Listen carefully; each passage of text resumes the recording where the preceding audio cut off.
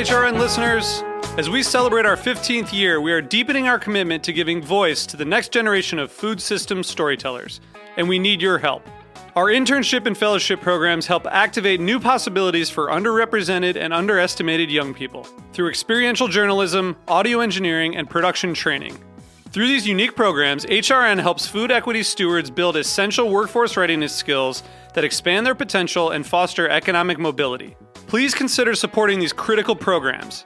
And with a minimum donation, you can be entered to win a dinner for two at an amazing restaurant in one of 8 cities and tickets to a concert at a great venue in one of those cities. We have incredible partners across the country who have donated, as they also share our passion for helping to educate the next generation of food systems storytellers. Check out heritageradionetwork.org/15 to donate and enter to win today. That's heritageradionetwork.org/15 to donate and enter to win today. And make sure you donate before March 31st. Thank you. You're listening to Heritage Radio Network. With more than 30 weekly podcasts, HRN has something for every food lover. Learn more at heritageradionetwork.org. This episode is brought to you by Roberta's, home of Heritage Radio Network for 10 years. Learn more about Roberta's at robertaspizza.com.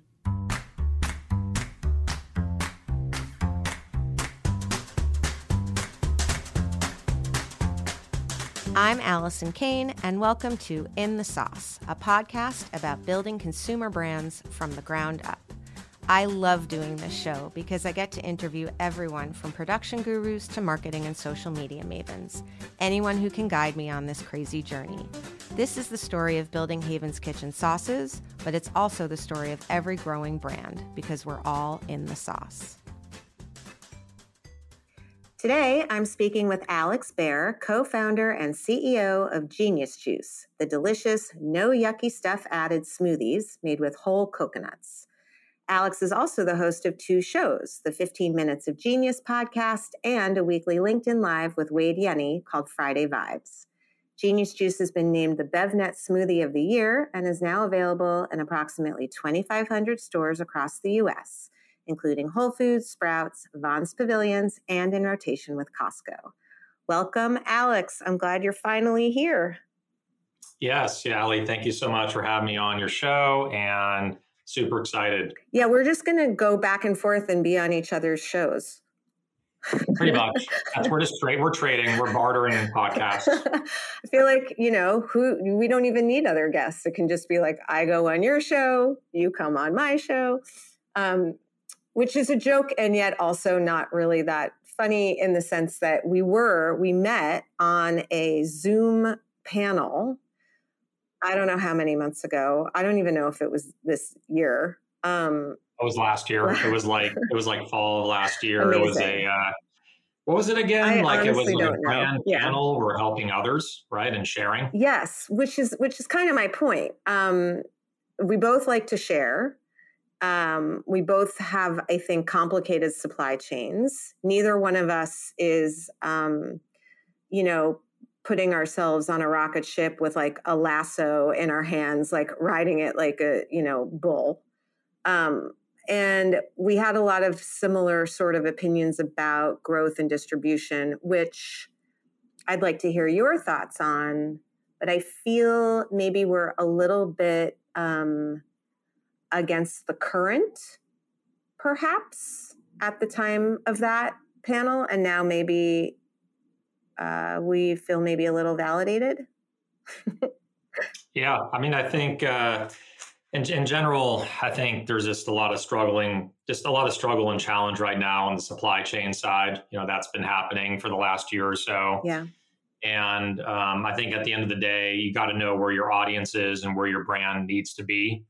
And not to get too far ahead in this interview, but, a year ago we were going after, I'm very open about this on my LinkedIn. We're going after Target, we're going after HEB, we're going after Walmart, like whatever, the shiny metal object. We're going after that.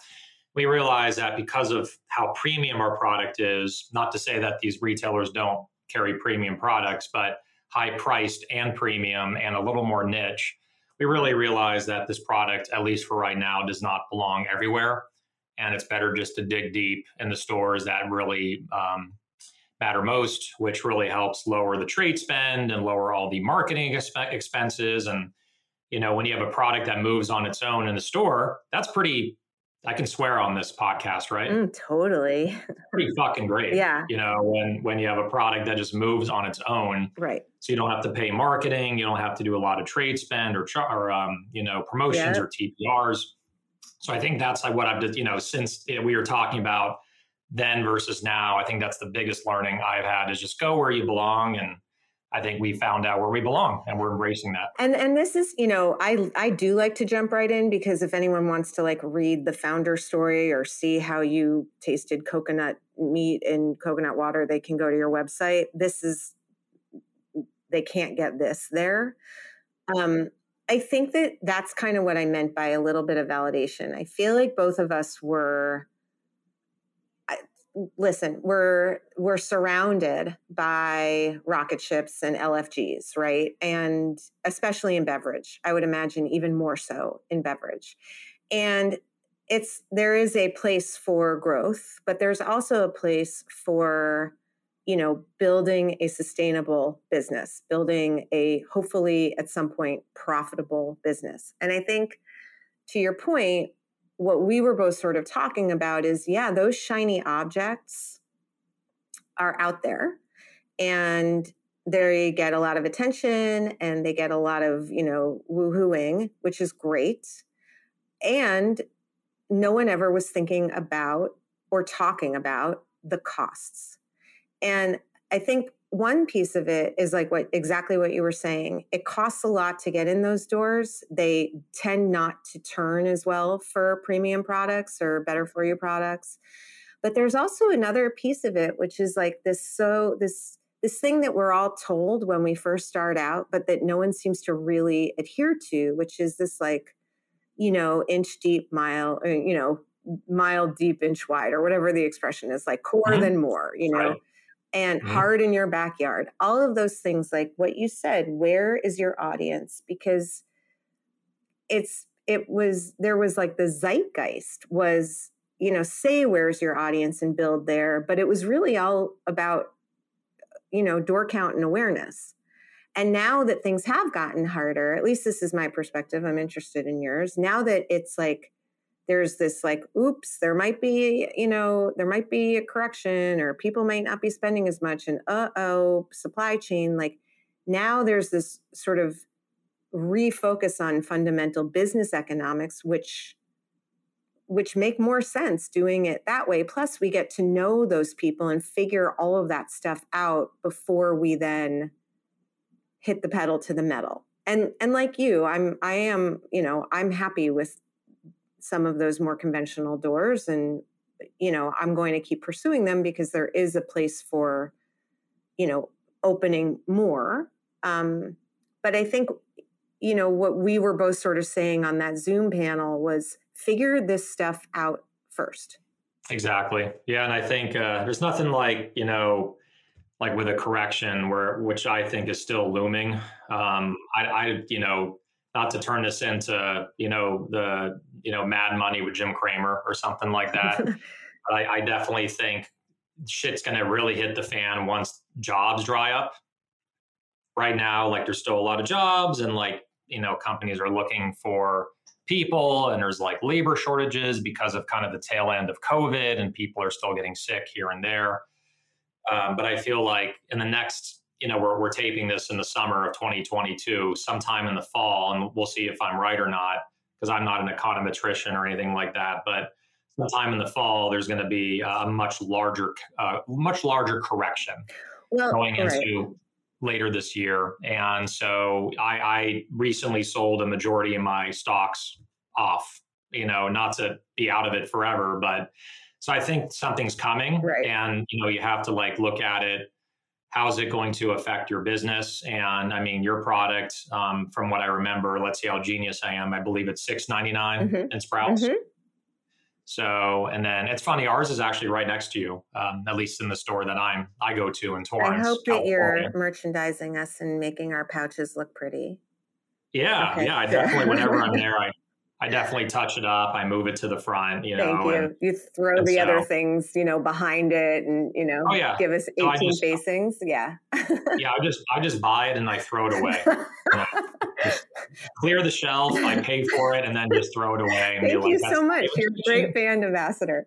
But even if it doesn't, like, even if all of that, yes, that all may happen, who knows? But what we do know is what actually is already happening, which is what, Jim, our fresh market buyer, told us, which is that consumers are trading meat for chicken and fish. Consumers are eating less meat, chicken, and fish. Costco meat sales are down significantly, right? Like there's already, even if it isn't there, there is, I was listening to this podcast about the economy and like, it's almost like there is groupthink, right? And everyone's like, wait, what? We're in a thing? Okay. So they're going to go to Disney, but they might not have the swag budget that they did, or they are going to go to Disney. They go less often. Exactly. Right? Once instead of twice a year or whatever it is. So it's like it's a perception thing.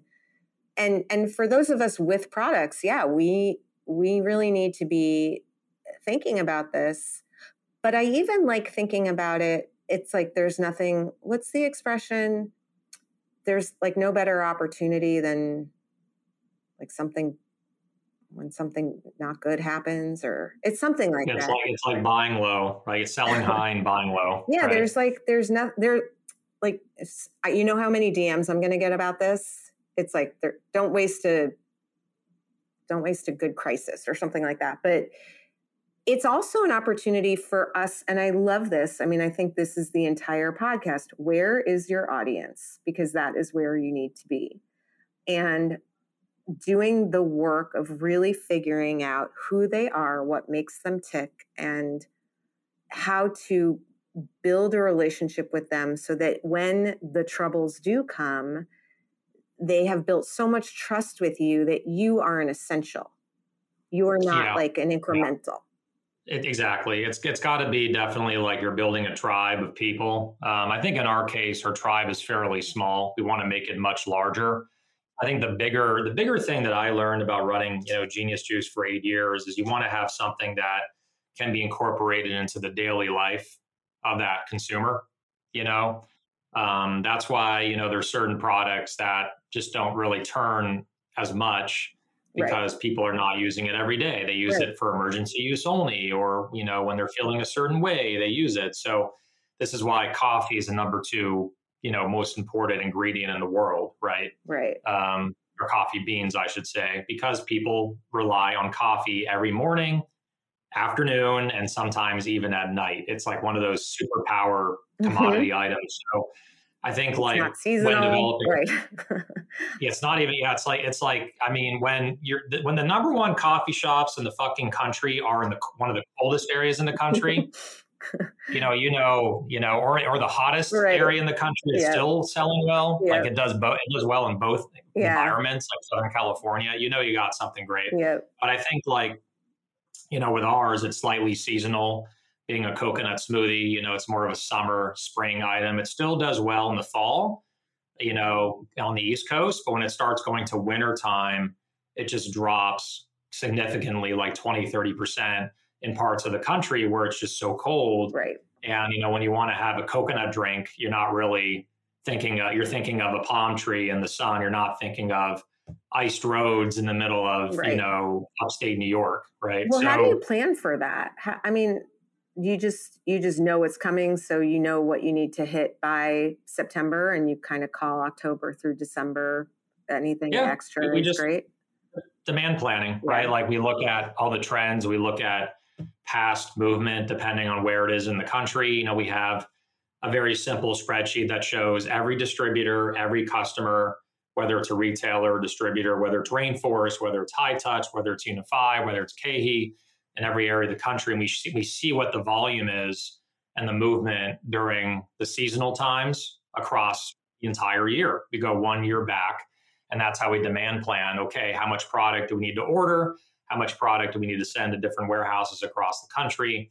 But I think going back to my main point to kind of get out of the weeds, at least on the logistics side, like creating a brand that is a multi-use, single use or multi-use every single day, and creating that bond like you were talking about with the consumer, I should say, where they need to have it, they want to have it every single day, and it becomes part of their daily ritual. Right. And this is where, like with yours, it's cooking. Like you cook every day. You're going to use your sauce, Haven's Kitchen, almost every day, as long as you're cooking, or, even if it's something quick that you're not cooking, you put on your salad or whatever it is. Right.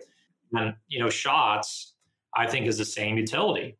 Shots, people are just having it now every morning. Like when I wake up, I have a turmeric and ginger shot to start my day. So that's why shots are doing so well. And the other part is, getting something that's under, this is just my opinion in beverage after learning and going through all this, that if you want to scale your brand, the retail price of the product, there's exceptions. Okay. I'm not going to say there's not exceptions, of course. but in general, like the rule of thumb, $3.99 and under, right. $3.99 and under, and going into this potential, whatever you call it, a correction or a recession, it needs to be at $3.99. And what's funny is, here's what's funny. Okay. Yeah. This is something I probably never have said on the podcast before, but I'm going to say it. Amazing. Is if I go into a Whole Foods and our product, which is listed at $5.99 in a Whole Foods, and it's my product, and I love my product, or I wouldn't have created it. Right.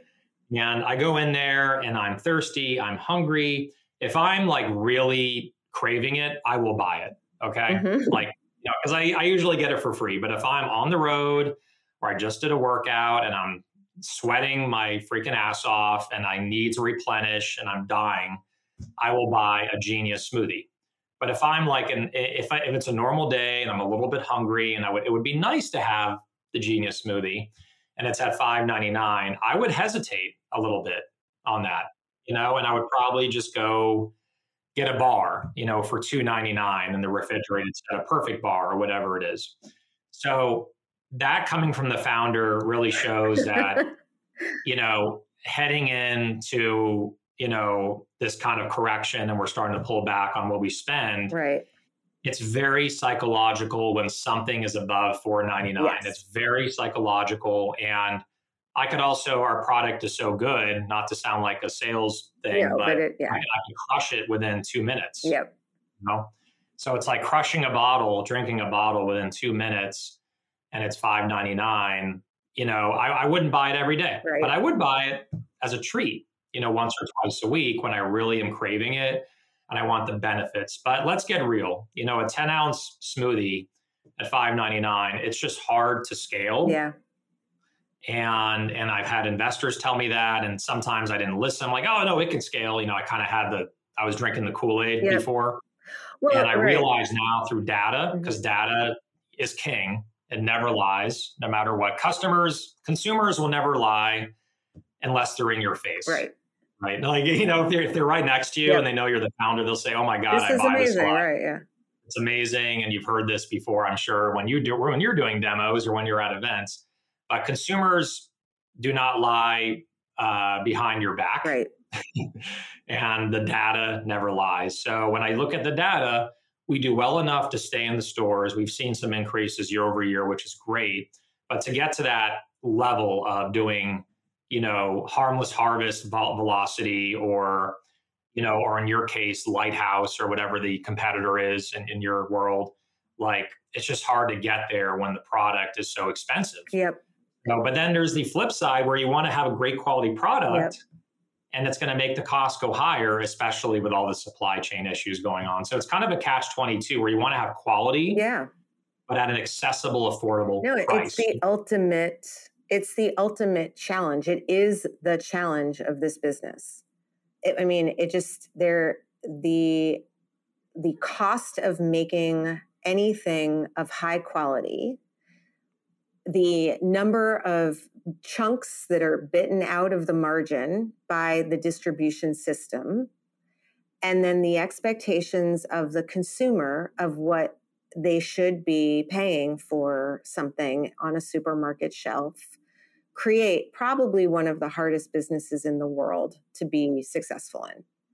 Right. Yeah, besides being a musician, like that to me is the hardest. Yeah. I mean, yeah, there are probably harder things like, life-threatening, surgeries and things like that. But, just in terms of success rate, right? And that's what's so crazy about this business is like, we're all told that. I went from having a brick and mortar cooking school in New York City. Hospitality in New York City is known to be razor thin margins, very, very fickle, right, guests. Rent can go up at literally any time. You might not be able to actually have a team. You don't know what food is going to cost. There's someone who opens around the corner. It's literally like considered just a horrible business. Plus it's retail, right? And I literally leapt from that into this. It's like from one to from one and I'm kind of like, but you're making something that is genuinely making people's lives better. And it's weird, but it is this like labor of love. I mean, I guess the question for you is like, what are you going to do about it? Yeah. So I got a few ways to answer that. I can't. Should we wait until after the break? I would love to. I can say it, since I'm on the stream of consciousness. Okay, go. Yeah. But because it's just like Friday vibes, like no script, right? Like I love how you run your podcast. It's just an open discussion, and it's very natural and organic, and no pun intended. Just like our products. Yeah. Because that's what our products are. So I would say that there's two ways to approach it. I would say three. I'm going to say three. The first way, in no particular order, is to reformulate your product to get the price down.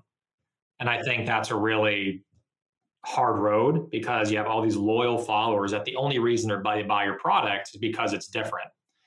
And it's not as easy as just reformulating. And honestly, any brand that I've seen reformulate has gotten killed. Yeah. Killed. Like, look at Honest Tea, look at Zico. Coke screw them up, and because they try to save money, right? And fit it into the Coke box. And so like, that's not really an option. Number two is you right size your budget. And that's exactly what we have done. I've had to let go of some people that I really love, people I've worked with for 2-3 years, but it's either you got to put it through your mind, which is, if you need to right size and cut your budget back, it's either you do that or you go out of business, right? Yeah. And it's kind of like when you look at it in that light, it's a pretty logical and easy choice. Yes. And then the founder or the executive team needs to really pick up and do more. I just spoke with someone who runs it's a beverage, it's a coffee beverage. I won't say which one, but he is getting into several thousand convenience stores very soon. He's getting into, he was saying some other large chain, several thousand. I think it was Kroger. How can I forget that? He's getting into Kroger. So all this great stuff is happening. And I'm like, how many people do you have to support all this? He said, I have 4 people, me and my co-founder and 2 interns. Oh, wow. And I'm like, holy shit. But he's handling all the sales. His co-founder is handling all the operations and production and logistics. They use a co-packer. They outsource everything. And they're getting by and they're saving a lot of money. So I think a lot of owners and founders, they rely too much, and it's going to sound very weird. Like this is stuff you probably don't hear a lot on podcasting. Like you always hear, oh, the team has to be really great and like make sure to build a great team. It takes a village. It doesn't take a fucking village to build a brand. Right. No. It takes a house. Yeah. It takes a house of maybe 5 bedrooms in the Hamptons or something. Like a larger house, or, it doesn't have to be in the Hamptons. It could be in Carson, California. It doesn't matter where it is. It has to be a larger house that has enough people, but it's very tight knit and you're talking with each other every single day. And you can build a brand that way where everyone does something crucial for the company and you just make the ends meet. You cut the budget as much as possible. And I mean, you got to do very simple math is here's my margin. Here's my trade spend. If I have a 40% margin minus 15% trade spend, I have a 25% gross, margin, right? Gross margin minus set 5% in freight. I have a 20% margin. How much do I have to do in sales to cover my monthly nut? Right. So if I have a 40,000 monthly nut, I need to do 200,000 in sales. This is an example, 200,000 in sales so that I have 40,000 in gross profit to cover all of my expenses. Like every single fucking founder should be doing that. Yep. Unfortunately, what we're seeing is people are burning through cash, raising more money at ridiculous valuations, and they're trying to get by raising. And, it's good to raise capital. It's good to get a great team on board, and I've raised capital. But eventually in these times, you got to just be more realistic on how do I break even? And if that requires me to not go after all these other accounts, which cost an arm and a leg to be in, so be it. And stay in. Yeah. Because, getting in and staying in, right? It's funny. I was having a similar conversation with someone and they were getting a lot of investor pressure to open, fill in the blank, XYZ. And I was like, well, where are you now? And they're like, well, we just opened XYZ, a really strong, really like progressive, conventional / natural grocer with like 180 doors. And I was like, well, what are you doing? What are you doing there? And they're like, well, we're there, and I was like, well, how you just spent money to get in there. Right. Like, and now you're just going to leave. You're just going to let it be and move on to the next. Like, can't do that. You can't especially do that. In retailer, where people, because it's like, I never really understood because I'm such a Luddite. Like I never, when all this talk of CAC and AOV and CAC LTV and AOV and blah, blah, blah, like all this like growth stuff, right? That was like, everyone was just acronym flaunting for however many years. Like the idea of the cost of acquiring a consumer is not just a tech idea. It is age old. Every consumer comes with some price tag attached to them. Hopefully it's zero because they found you organically and, but most of the time there's some cost associated with that consumer. If you did a demo and they converted, right? There is a cost. If you did an ad, if you bought an ad in a circular, if you did a coupon, whatever it is, whether it's like IRL or digitally, you have paid to acquire that person. If you then go and squander that, then you get them once and you've paid that money. But the minute that they buy it again, and then again, and then again, you're dividing that cost like almost like a half-life, right? And half and half and half. Like it's like a law of diminishing returns. Yeah, except the other way, I guess. A law of much better returns. Amazing growing returns. Okay, we're going to take a little break and then we're going to come back and talk more. We'll be right back. This episode is brought to you by Roberta's, home of Heritage Radio Network for 10 years. Roberta's was founded in Bushwick in 2008 and has become one of the most iconic restaurants in the country. HRN made its home inside of Roberta's in 2009, and together they have become part of the DIY fabric of the neighborhood. Roberta's, the pizza restaurant, is open for lunch and dinner 7 days a week and serves much more than just the famous wood-fired pizzas. Their team dreams up new salads, pastas, and sandwiches on the regular. Roberta's Tiki Bar is alive and well in the back garden, serving up frozen drinks in the summer and hot toddies in the winter. Stop by the bakery and takeout spot next door for fresh breads, sticky buns, and pizzas to go. And of course, there's the 2 Michelin-starred Blanca tucked away in the garden for truly daring diners. But Roberta's also extends beyond Bushwick, with multiple locations in New York City and now in Los Angeles. You can also find their frozen pies in grocery stores around the country. The spirit of Roberta's, like Heritage Radio Network, is everywhere. Here's to many more years of pizza-powered radio. Learn more about Roberta's at robertaspizza.com. I'm back with Alex Baer of Genius Juice. Okay, so going back to, first of all, I love this. I think this is going to be really, really helpful for founders and for people working at, at all these CPG brands that listen. We're up to like over 1,000 downloads a week, by the way. So like, thank you, everybody. That's awesome. Awesome. But, so clearly people are like, there are people that are interested in this. And my guess is that they're going to be very interested in this perspective, because it's not an all or nothing zero sum scenario. It's not like it's all over. If it's rough and your margins aren't great, most of the time there are things that there are people, unfortunately, I think most of the time, that are doing things that $70,000 salary, that $90,000 salary, like, it sounds really harsh, but chances are those things could be absorbed by other people. And some of the best founders I know, I mean, I don't know if Chris Kirby still does his own sales, but he did for a long time. Oh yeah. So, he still, it never stops with a founder like that. Yeah. Like, he's going to be intimately involved in the sales. Yeah. And the thing is, like, I'm intimately involved in the sense that, like, I'm in every deck and I'm presenting most of the time, but there's like this whole other piece of sales that is on a spreadsheet and dealing with brokers and UNFI, and that I am not good at. He just happens to have that chip also.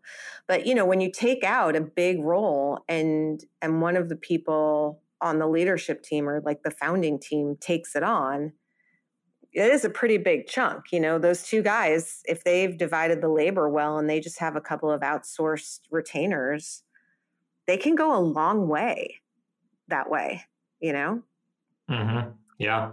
I think I think, it's good to have a key core people that are looking at the macro side of the business and the most important parts of the business. And then anything else that is less macro, such as, hitting the broker over the head to make sure they're presenting, right, or submitting promotions, or making sure that your merchandising team is getting out there and hitting the stores, whether you hire base makers or dirty hands. Like, that's where you get someone else who's more like sales administrative, right. I would say, not so much an admin, but someone that's a little more data centric, more patient, right? And not doesn't the mind sales vision part. Yeah, like in being in front of a computer, essentially more. And then, like, where I excel, and Allie, where you excel, is like the visionary, the one that talks about the product, the one that's in the meetings. Yep. You're making hand selections on where you should go with your product and what stores you should be in. So I think, behind every great company, there's great organization with people that know how to slice and dice everything. Yep. And they just focus on what they're great at. Yeah, it's funny. I have an investor who's been a head of sales at a bunch of different companies, and he's just super, super helpful. And he always talks about, like, there's the brand, and then you open a door and there's this back room with no windows, and that's the business, like, and, there are founders, most of us are sort of like, we like to be in the front room, but the ones that like to also really dig in and like hang in the back room, like, there's something cool about that too.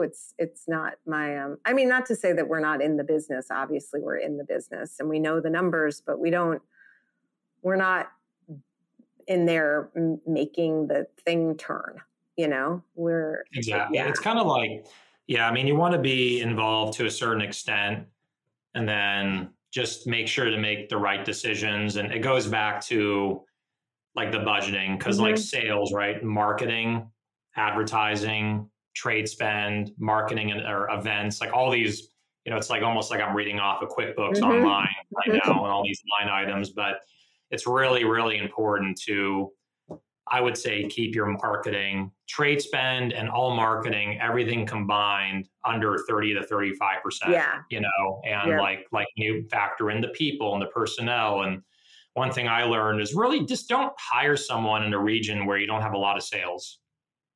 Like, it feels good. And that's the problem with this industry is people want to feel good and say, oh no, I got a territory manager in Texas, Florida, blah, blah, blah, blah, blah. But it's like, dude, if you have 5,000 or 10,000 a month in sales in Florida and you're hiring someone for 7,000 a month out there, it's like, you're never going to make your money back. They're never going to generate enough value for you to rationalize keeping that person on payroll. Yeah. So speaking of sales, we have a new finance team, and Kevin, who I'm working with, said something really interesting to me. This is not true for marketing people or ops people, but it is true for sales people, that basically they should generate probably close to 6x what you're paying them.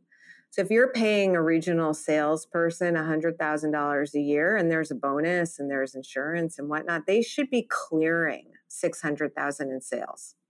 Exactly. And I think that's really key, because we did that in New York with our partners there, where we put it on a kind of a tiered system. Right. So originally we were paying them, but this is what's so cool about the tiered system, is that before we were paying them, let's say X, and then, the volume was pretty flat for a while. And then, and New York, there's a lot of room for growth. COVID was tough, but now we're getting out of it, and things are reopening, and it's looking really bright out there from what I can see. Yeah. And so we did a tiered system and said, listen, we're going to drop your pay, but if you hit the second level of velocity and moving this many cases per month, you'll be back up to your old pay. And then if you start going above that, you'll get paid more than what you were getting paid before. And this is like a DSD situation, or? Yeah. Well, it's DSD, but it was we hired an outsourced sales company that works with the DSD. Got it. Okay. And for everyone, sorry, acronym alert. Direct store delivery. Yes. So the direct store delivery means that they are going in and they're basically like putting it on the shelf, as opposed to UNFI, who may or may not leave it in the backyard, is how I think about it. Yeah. So it's just for the little, brands, and for the ones that are emerging and we need a little bit more babysitting, we do tend to start with these DSD distributors. And New York is very weird. We just have a ton of like little streets and bodegas, especially for beverage. It's kind of the only way to go. We don't really have the big, for every, I had no idea how many grocery stores there were in America, because I am a born and bred New Yorker. And I was like, I've never seen real grocery stores until I like this. Yeah, they're a hell of a lot bigger, for sure. And there's so many of them, and they all end with like, there's Gelsons and Harmons and Lassons, and they all end. Yeah, they have the same ring to it. Heinens. Exactly. No, they're but here we, and these little trucks with these 60-year-old, distribution relationships with all of these like corner stores and, bodegas basically own the town to some extent here. So anyway, going back to, you were talking about the tiered system. Yeah. Yeah. So like they ended up they're now getting paid more than what they were getting paid before. Plus our volume is about it's almost 40% higher. Wow. So it's but that doesn't come like wow, no, poof, magic. Like it's literally like every week we became very engaged with them. We look at the Repsly. Repsly are basically merchandising picture reports that they take in the stores on where they are and what the shelf looks like and the notes. So we went like literally brick by brick, store by store. Hey, Whole Foods in Union Station, it's missing the Mocha SKU. Right. Where's the Mocha SKU? Okay, go to the back, make sure to get it. Hey, a tag's missing in that photo. Right. So I think like what we really learned is we just dig, and it's very repetitive, but I'll say it anyway. We're digging very deep in, let's say, 4 regions in the country, in SoCal, NorCal, Pac Northwest, and then East Coast, like New York. And we're just getting very surgical on what the stores look like, what needs to be improved. We look at the Repsly, we look at what stores are missing what, because, Allie, the main thing that you've learned is that, when you fix one store right? Like if it was out of one SKU, let's say it's out of 2 SKUs for like a month. That's, hundreds, right, in revenue. And then if you multiply that out over 52 weeks, right, you're talking thousands. And that's really how a brand gets built. It gets built store by store, slot by slot, focusing on those stores. And that's why it scares me when, there's a brand that, goes into 4,000, let's say 4,000 7-Elevens, or they go into 2,000 Krogers, which is not a bad thing to do. Like you do that when it's at the right timing of your brand cycle and your life cycle and your product and your company. But if you do that too early and there's no brand awareness, sure as hell, it looks good to the investors when you first launch and you get a huge opening PO. Then, like you said, you're like, you better go raise money really quickly. It bombs really quickly. The velocity per store is terrible. And then you end up getting discontinued and you spend all this money on marketing to get it off the ground. And you also spend money on free fills or trade spend or slotting fees. And then before you know it, within 3 to 6 months, you're out, and good luck trying to get back in. Like places like Publix, right? If you're in there, they have, have you been in Publix? No, or are you no, we're holding off on Publix. Yeah, Publix is a tough retailer. They're a great retailer, one of the best run stores, I think, in the country. I mean, I went out there and checked out a lot of their stores in Florida. And, but, they have a very strict report card. They have a portal. Literally, you're graded every single week. You're graded on velocity. You're graded on logistics. You're graded on the product arriving in the right condition to their warehouse. They have all their own distribution. They run such a tight ship there that they give you 3 months. Wow. They give you 3 months. And literally, like, my buyer was texting me. Like, okay, like what buyer texts you? Right. Like she was texting me, and she's been there for 28 years. I think she just stepped down and about a year ago. And she would text me like, oh, just you got a BOGO coming up and make sure to do this. Or like, hey, we're light on inventory, make sure to get more to the warehouse. And everything was integrated with their warehouse. And the most amazing thing about their stores, not to get too far off subject, is you go in, they have trucks. They have so many distribution centers. Their trucks deliver 7 days a week to the store. So there's no outages at all. But on top of that, it's speed to shelf. What is it called? Direct to shelf or order to shelf. Order to shelf, I think OTS.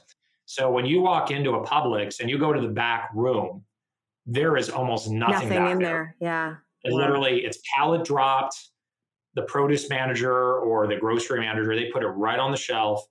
And I've never seen more seniority. I've never seen more long-standing employment than at Publix. Yeah, it consistently kind of ranks as, but it is, I think, out of places to work, right, in grocery. But it is also one of the ones that, like, it's very hard to connect with. I mean, for us, we have a whole other issue there, which is like, I really don't want to be in the plant-based set there.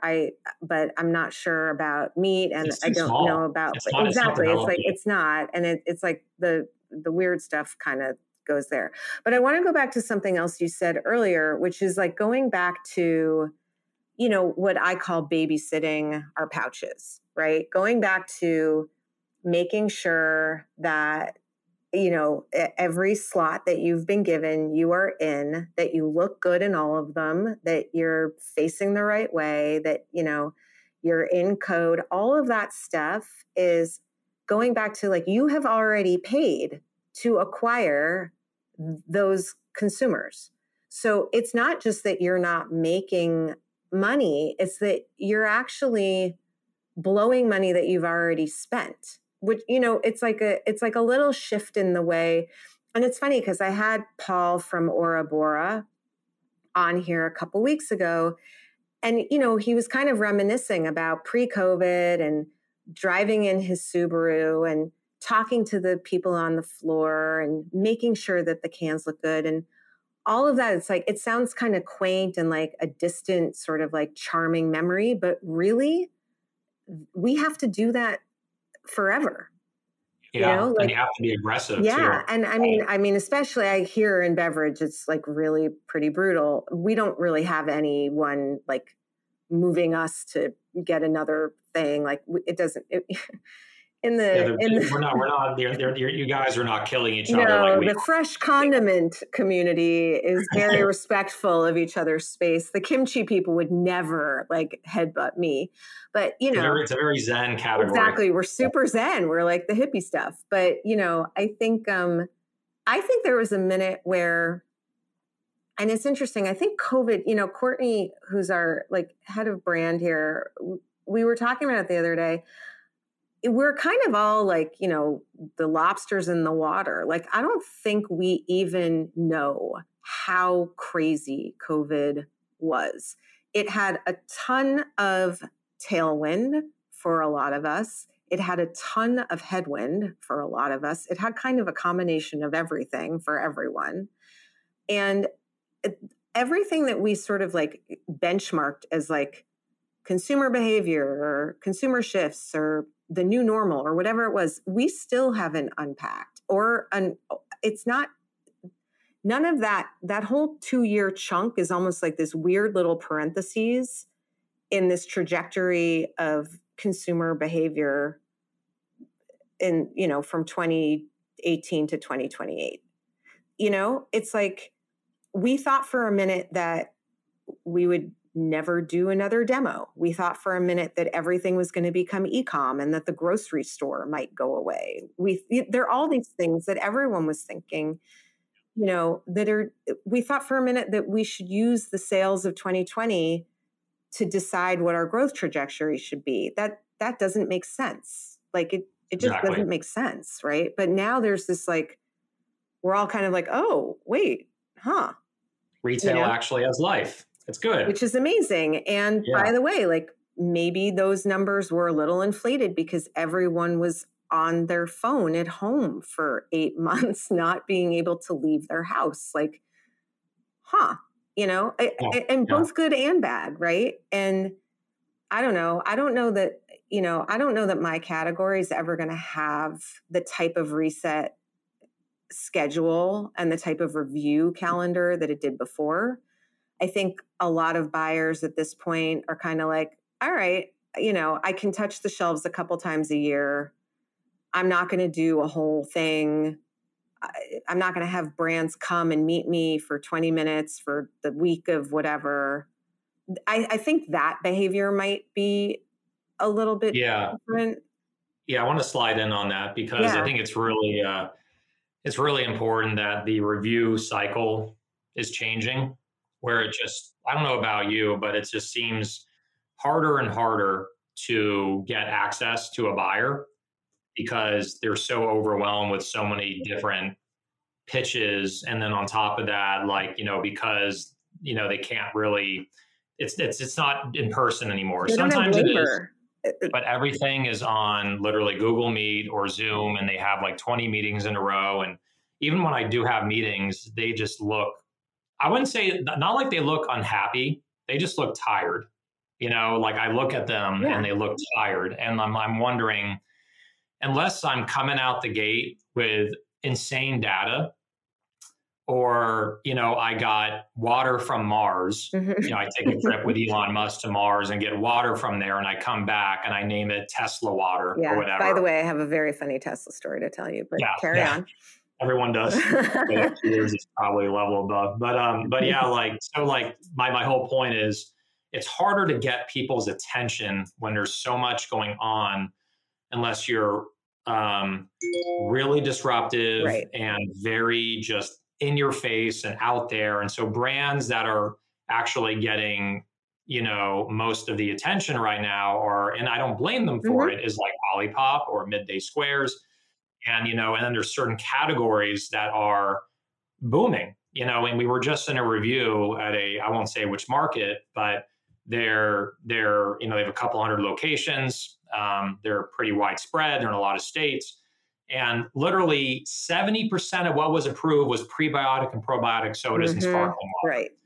And I'm like, dude, there was no, I mean, I didn't say like, dude, to the buyer, but I'm just like, I'm thinking when I'm looking at their approvals and cuts that there was no approvals. I've never seen this before. Yeah. There was no approval for Koya, Genius, Rebel, Remedy Organic, or Harmless Harvest. And I'm like, every single set that I've ever seen, every review I've ever seen, there's some SKU getting in. Like between those 5 top plant-based functional smoothie and juice, or coconut brands, something is getting in. And so I think like part of, you remember I was mentioning about probably 30 minutes ago, different ways that you can grow and scale your business. Yeah, for sure. There was one way, which is reformulating, which is not really an option for brands like us. Number 2 is cutting your budget. Number 3 is being very agile and adapting to where the market is going. I think I know what your next product is. I'm not going to say it out loud, but I'm going to write it on a little piece of paper and tuck it in a pillow. And then when it comes out, I'll take a picture. Yeah. It's like you can postmark it, I know. Or post date it. But it's interesting because this reminds me of a few years ago. This is pre-COVID. I had so many resets and so many meetings where they were like, if it's not plant-based cheese, we're not cutting it in. Yeah, it's not. And I was like, right?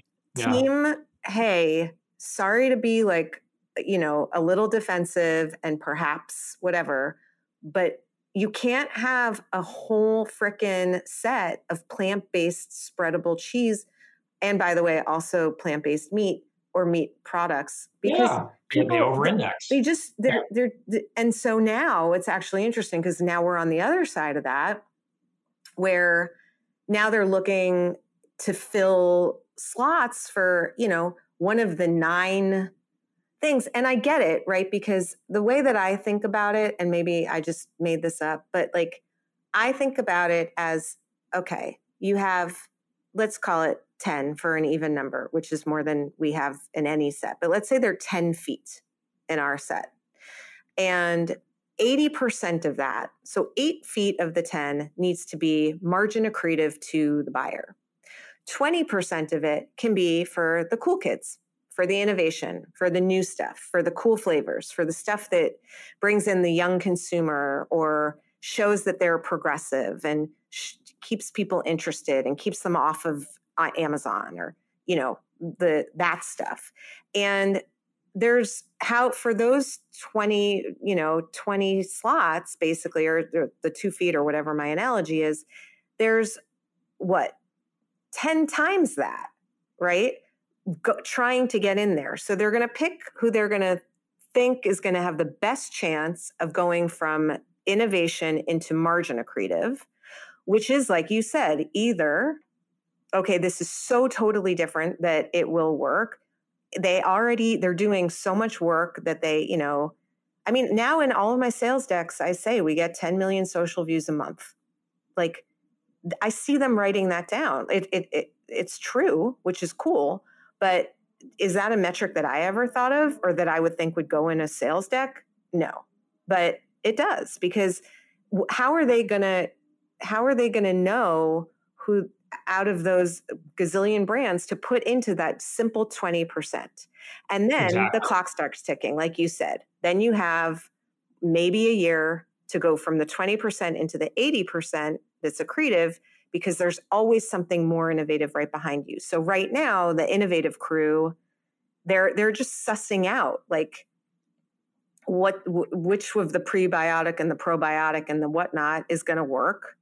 Then they're going to cull it. Those are going to move into accretive, and then the next group comes through.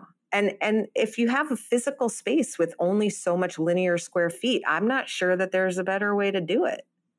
Yeah, it's just difficult all around when you have a very innovative brand. And I think the most successful brands that I've seen, they are, picture like a surfer, right? And I think you know where I'm going with this, but you look at the water's really calm, there's nothing happening. But way, way, way out, maybe coming from Japan or something, there's a wave forming that's coming to California. And it takes months or years to get here, but it's coming and you see it. and you have the foresight to see that wave starting to form many, many, many years or months, ahead of time. And so you begin putting time and energy and money into that vision, and you build it. You get the branding right, you get the flavor right, you get the taste. I guess the flavor and taste, the same thing. You get the texture right, you get the packaging right and the benefits. You look at Mintel or Spins and get all the data right on consumer insights on what people want. But you also have to mix in a little bit of feel. You got to know where the puck is going, as Wayne Gretzky has said. So you mix all that into a pot and you mix it together, and then out comes your product. You put it on the shelf. You have to get a little bit lucky, and then by the time that you're going and the cylinders are popping and you're starting to speed up the car, boom, the trend hits. And now the trend is here and the wave is forming. And guess what? You got your fucking surfboard and you're already in the water on the wave. Right. And then you ride the wave because you're like, dude, I saw this wave from Japan a year and a half ago, and now I'm on it. And all you guys are trying to swim out to the water. Yep. Guess what's going to happen? You're going to get crushed by the wave. Or you're going to go out and you're going to raise $1 gazillion, like I've seen happen in plant-based yogurt, right? Where there are people that plant-based meat. Right. Where there were people doing it. They had a really good idea. They were building it brick by brick. They were really thoughtful. And then it was a thing. And then it became, and they got crushed because they were able to basically lower their prices artificially. I mean, that's kind of the game, right? Is like, if you're going to be one of the original trendsetters and leaders, you have to make sure that you're capitalized enough so you can take advantage of that. So if a competitor comes in that's much larger than you, you can still fend them off. And you also have to be in a category that has enough blue ocean, back to this surfing analogy, where there's more waves coming that are going to carry you more and more and more all the way to the shore, and you're good. Yeah. So like, you got to pick the right industry that's not too niche. And like, I think a really very easy example that everyone can really, relate to is watermelon water. Yeah. That's a very great example because there was a trend, I can't remember her name. I think Julie or Jody. She went out on her surfboard. She caught the wave. She saw it far away. She caught it. But unfortunately, the wave was too small and it didn't carry her all the way to the shore. Gee.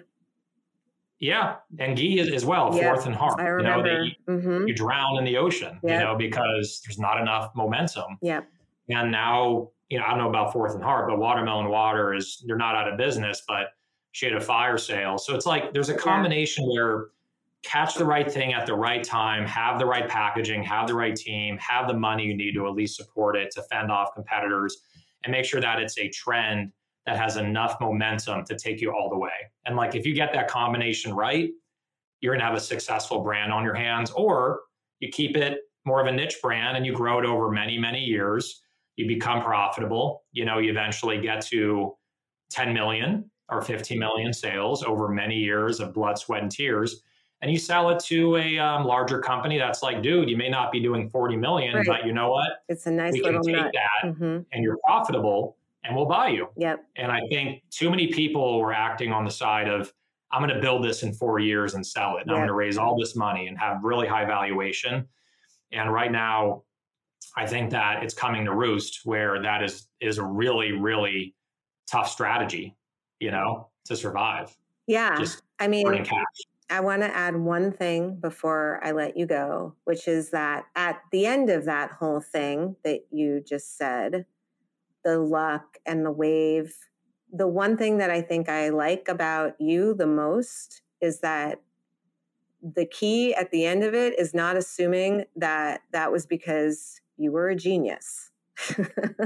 It's because you saw around some corners and that's great. And you had vision and this is hard work. But I think that the founders that I admire the most are the ones that know that there's so much of this that is outside of their control. Yeah. And when they look back and they're like, when they can admit that they got really freaking lucky, and they learned some really good stuff along the way and they helped some people make careers, that's kind of what you can hope for. Yeah, yeah. And I think just, one thing I want to hit on too is, Yeah. For brands, for the thousands of listeners you have, and, is that, and there's going to be brand owners on here, Yeah. is never be afraid to innovate. If you're plateauing or you have a certain amount of revenue, or you kind of came to this realization where this product cannot go everywhere, you can run it like a long-term business. But if you want to scale faster, and that's fine if you run as a longer-term business, Yeah, you and just have many to know people that. have done that, and Yep. it's great. I mean, I've been doing it 8 years, and you're in it for 9 or 10 years. Well, not the products. Not the product, Yeah. but yeah, for several years. That is you want to make sure that the innovation, what you're working on, can pivot you Right. to take you to that next You don't level. want another one of the things that you're doing. Correct. Right. But also the innovation could bring so much awareness to your brand that people will then discover your original product, and they'll start like buying that. And I think Barnana, did the best job of that. Barnana had their banana bites for many years, and everyone knows it now, but then they were getting stuck. Right. They just couldn't get enough volume. The price was too expensive. It was only in Whole Foods and some other select retailers. So then they came up with the Barnana chips, the plantain chips, which fits into their mission of simple ingredients, and it's made out of bananas. And they're delicious. You probably have had them, and they go great with your dressings for sure. And like, they reinvented themselves while building their other Barnana product lines at the same time that they came out with earlier. So I guess, yeah, that's my kind of thing, is never be afraid to pivot. Because sometimes if you're staying still, if the pain of staying still is greater than the pain of moving forward with something new, you got to really think about that. It's that diminishing return, right? Like at some point you got to fish and cut bait, but not cut it all the way. But, it's that sunk cost idea, right? I've already spent so many years trying to make this happen. Why, but I think all of that was really, really helpful. Pretty genius, I would say. I didn't sing on this podcast. I have been bursting into song spontaneously during a couple of the last recordings. Okay. Yeah, I have this like fantasy of a CPG : the musical, which I just think would be really fun to, I don't know, to like do a mockumentary of, like just a like, can't you see it? There's a chorus, there's the buyer, and there's the investor, and anyway, I could see that actually working. Yeah, I mean, for a certain group of people. I also want to do the board game. I have a whole list of things that I want to do. Not right now, but maybe eventually. Alex, well, you should totally sing a song. I mean, I want to put you on the pod. If you're feeling up to it, I could YouTube a karaoke instrumental. Thank you so much. I think it has to hit me. It has to be spur. And now I'm a little bit self-conscious, but it will come out. Everyone, they're like my Taylor Swift Easter eggs. Every once in a while, people will just like hear me sing, which may or may not be a good thing. But Alex, thank you so much. I knew this was going to be a good one. I kind of wrote down a couple things. I didn't do a whole draft because I knew we would just talk, which is what I think people are hoping for these days. So thank you so much for coming on the show. Yeah, thanks, Sally. It was a great time, and appreciate having me, and I was glad to share a lot of really cool stuff I've never shared before on other podcasts. Yes, well, that's, because it's in the sauce. And Armin, thank you for engineering even under not the most fun circumstances. So I always appreciate you. All of you listening, it's not easy. We definitely weren't like, everything's amazing. Yay, sunshines and unicorns. But hopefully this is helpful. A lot of you do reach out. I'm always happy to help. I'm assuming Alex is too. You can find him on LinkedIn. You should definitely listen to his podcast, 15 Minutes of Genius. Also, tune into one of his LinkedIn Lives with Wade Yenny from the Fresh Market on Friday afternoons. And I will be back next week with another episode of In the Sauce. In the Sauce is powered by Simplecast. Thanks for listening to Heritage Radio Network, food radio supported by you. Keep in touch at heritageradionetwork.org/subscribe.